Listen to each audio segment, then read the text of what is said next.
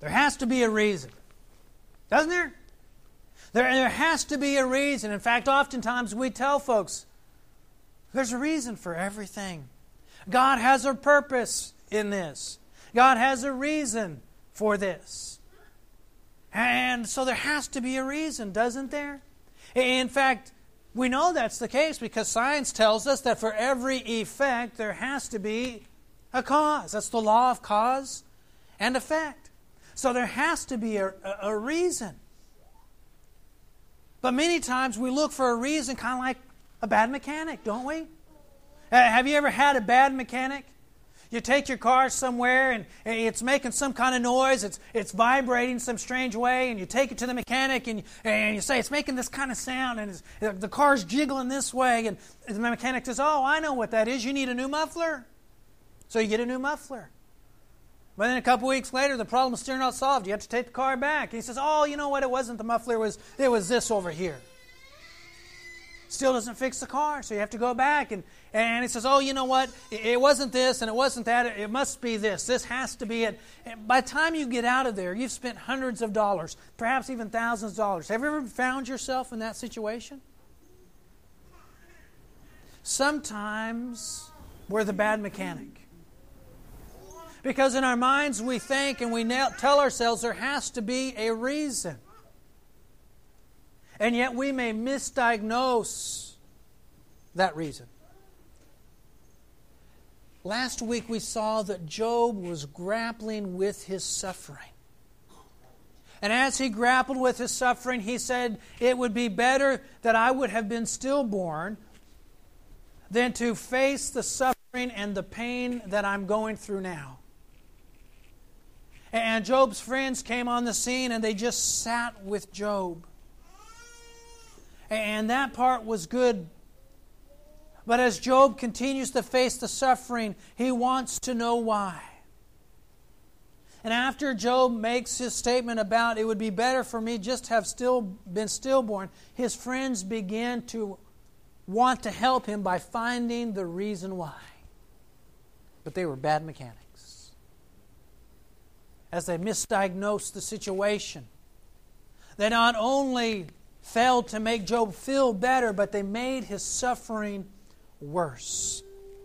This morning I want us to think about the reasoning of Job's friends and Job himself, and trying to find why I am suffering. And I want us, as we look at that, to think about how we can be led astray by our reasoning, by our finding blame for why we suffer. As we look in the book of Job, we find that in this next section, Job's going to have a conversation with his friends. And there's going to be 3 stages or 3 cycles of this conversation with Job and his 3 friends. His friend Eliphaz is going to make a statement. Job's going to respond to it. And then Bildad is going to make a statement. And then Zophar is going to make a statement. And each time, Job responds to that. This morning, consider the first round of conversation and look what Eliphaz does. Eliphaz is that first bad mechanic, in that he says, Job, there must be a reason for your suffering, and that reason is the doctrine of retribution. He doesn't call it the doctrine of retribution, but that's what we call Eliphaz's reason. And it was a common line of reason in antiquity. Notice Job chapter 4, verses 1 through 11. Then Eliphaz the Temanite answered, if one ventures a word with you, will you become impatient? But who can refrain from speaking? Behold, you have admonished many. You have strengthened weak hands. Your words have helped the tottering to stand, and you have strengthened feeble knees. But now it has come to you, and you are impatient. It touches you, and you are dismayed. Is not your fear of God your confidence, and the integrity of your ways your hope? Remember now, whoever perished being innocent? Or where were the upright destroyed? According to what I've seen, those who plow iniquity, and those who sow trouble harvest it. By the breath of God they perish, and by the blast of His anger they come to an end. The roaring of the lion and the voice of the fierce lion and the teeth of the young lions are broken. The lion perishes for lack of prey, and whelps, and the whelps of the lioness are scattered. Eliphaz says, Job, the reason you're suffering is something that ought to be familiar to you. Because, Job, over the years, you've helped tons of people. And you've advised them. You have taught them. But, Job, now it has come around to you. And you should know, Job, that nobody suffers except because of their wrongdoing. Bad things don't happen to good people, Job. Bad things happen to people because of their sin.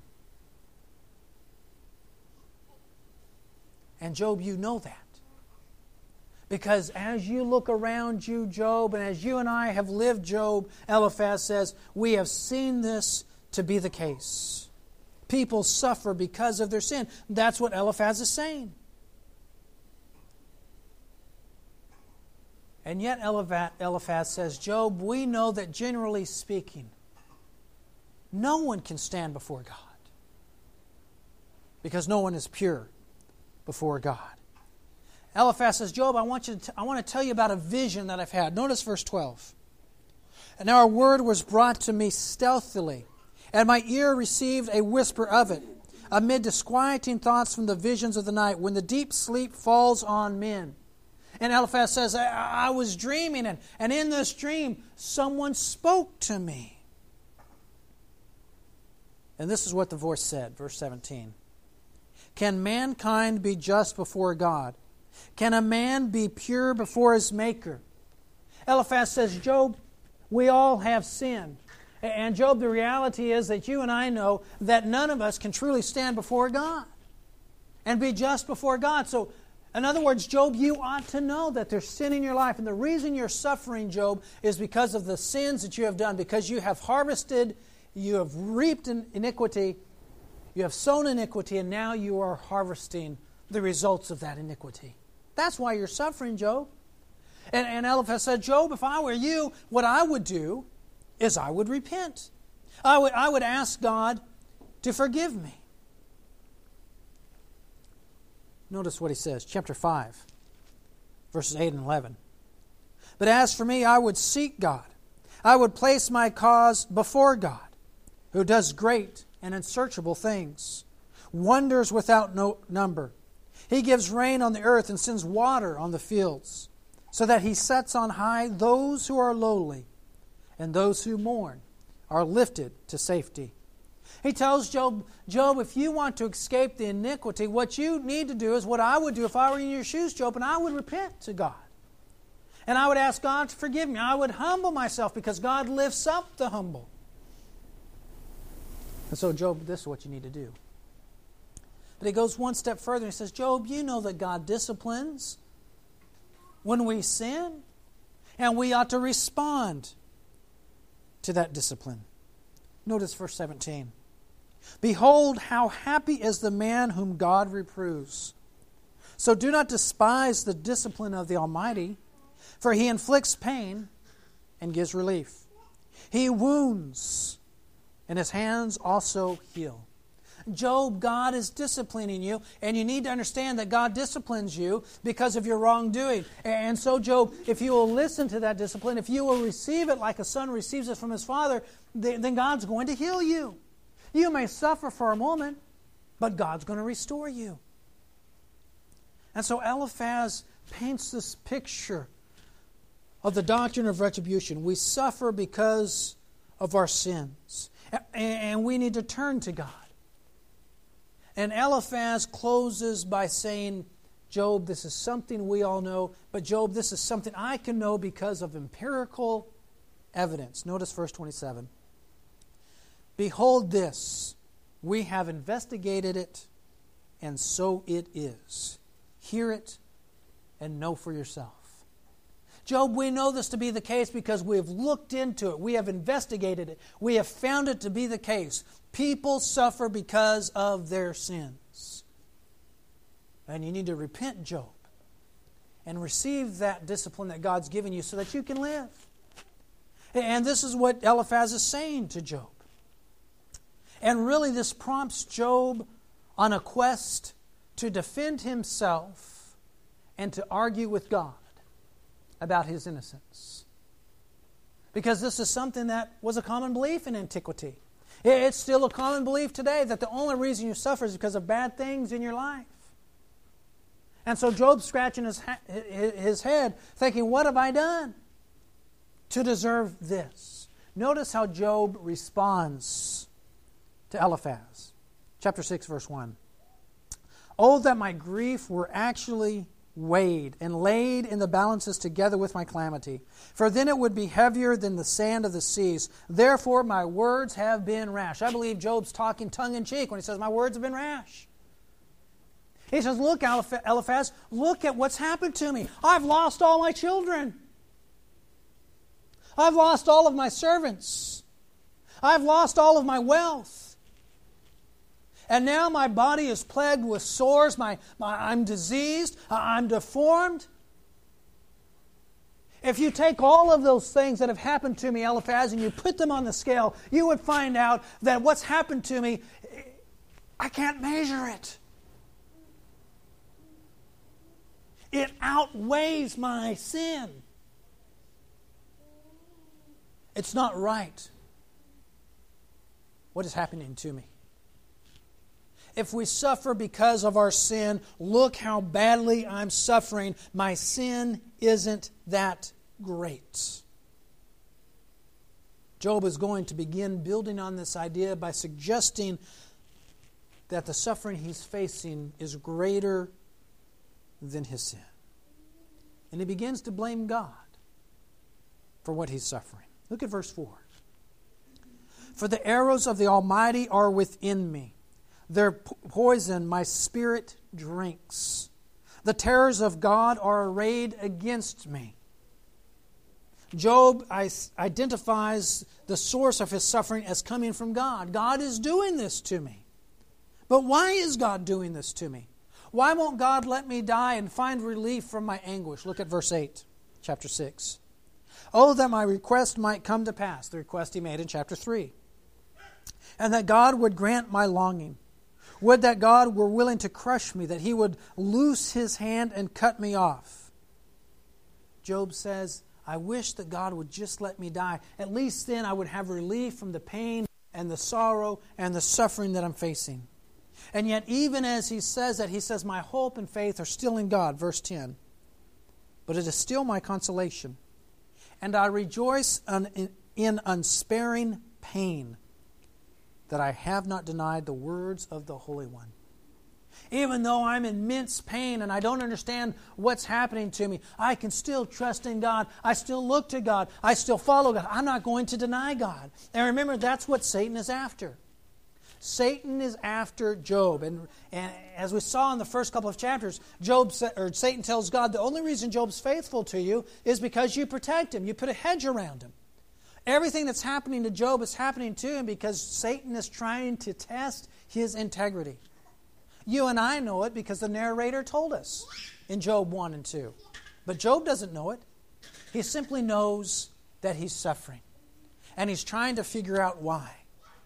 Is it really the case that we suffer because of sin? Job says, then why am I suffering this way? Job chastises Eliphaz for blaming him. And he says, you're a lousy comforter, Job. Look at verse 14, chapter 6, verse 14. For the despairing man there should be kindness from his friend, so that he does not forsake the fear of the Almighty. My brothers have acted deceitfully like a wadi, like torrents of wadis which vanish. A wadi is a riverbed that is filled with water only during the rainy season, or only when the snowpack melts. And then it's like a great flood. But during the summer months, and think about Palestine and how hot it is over there. During the summer months, it becomes a dry riverbed. And Job is saying, my friends ought to be those that I ought to be able to go to for comfort and consolation. And I've gone there, and what I found isn't the water, isn't the refreshment that I need. Instead, it's the dry, wasted land. Because instead of you comforting me, you are piling up my anguish by saying I'm suffering because I've done something wrong, because I've sinned. And Job says, you provide me with no comfort whatsoever. You are lousy friends. And so Job turns his face away from Eliphaz and begins addressing God, seeking to know why God is doing this to him. Look at chapter 7, verse 11. Now therefore I will not restrain my mouth. I will speak in the anguish of my spirit. I will complain in the bitterness of my soul. Am I the sea or the sea monster that you set a guard over me? If I say my bed will comfort me, my couch will ease my complaint, then you frighten me with dreams and terrify me by visions, so that my soul would choose suffocation, death, rather than my pains. I waste away. I will not live forever. Leave me alone, for my days are but a breath. What is man that you magnify him, and that you are concerned about him, that you examine him every morning and try him every moment? Will you never turn your gaze away from me, nor let me alone until I swallow my spittle? Have I sinned? What have I done to you, O watcher of men? Why have you set me as your target, so that I am a burden to myself? Why then do you not pardon my transgression and take away my iniquity? For now I will lie down in the dust, and you will seek me, but I will not be. Do you see how Job is talking to God and he's saying, God, why are you causing me to suffer? How long, God, are you going to do these things to me? And he asks God, what is my sin? What have I done that is so bad that you feel, God, that you have to make me suffer this way? Just leave me alone. Let me die. My life is like brief vapor. It's nothing compared to you, God, so why not just let me die? All of this reasoning is based on that concept that we only suffer because of sin. And if that's true, then Job's trying to justify in his mind why he's suffering the way that he is. Why would God let me suffer this way? Because my sin doesn't warrant it. And that's what Job's friends are saying.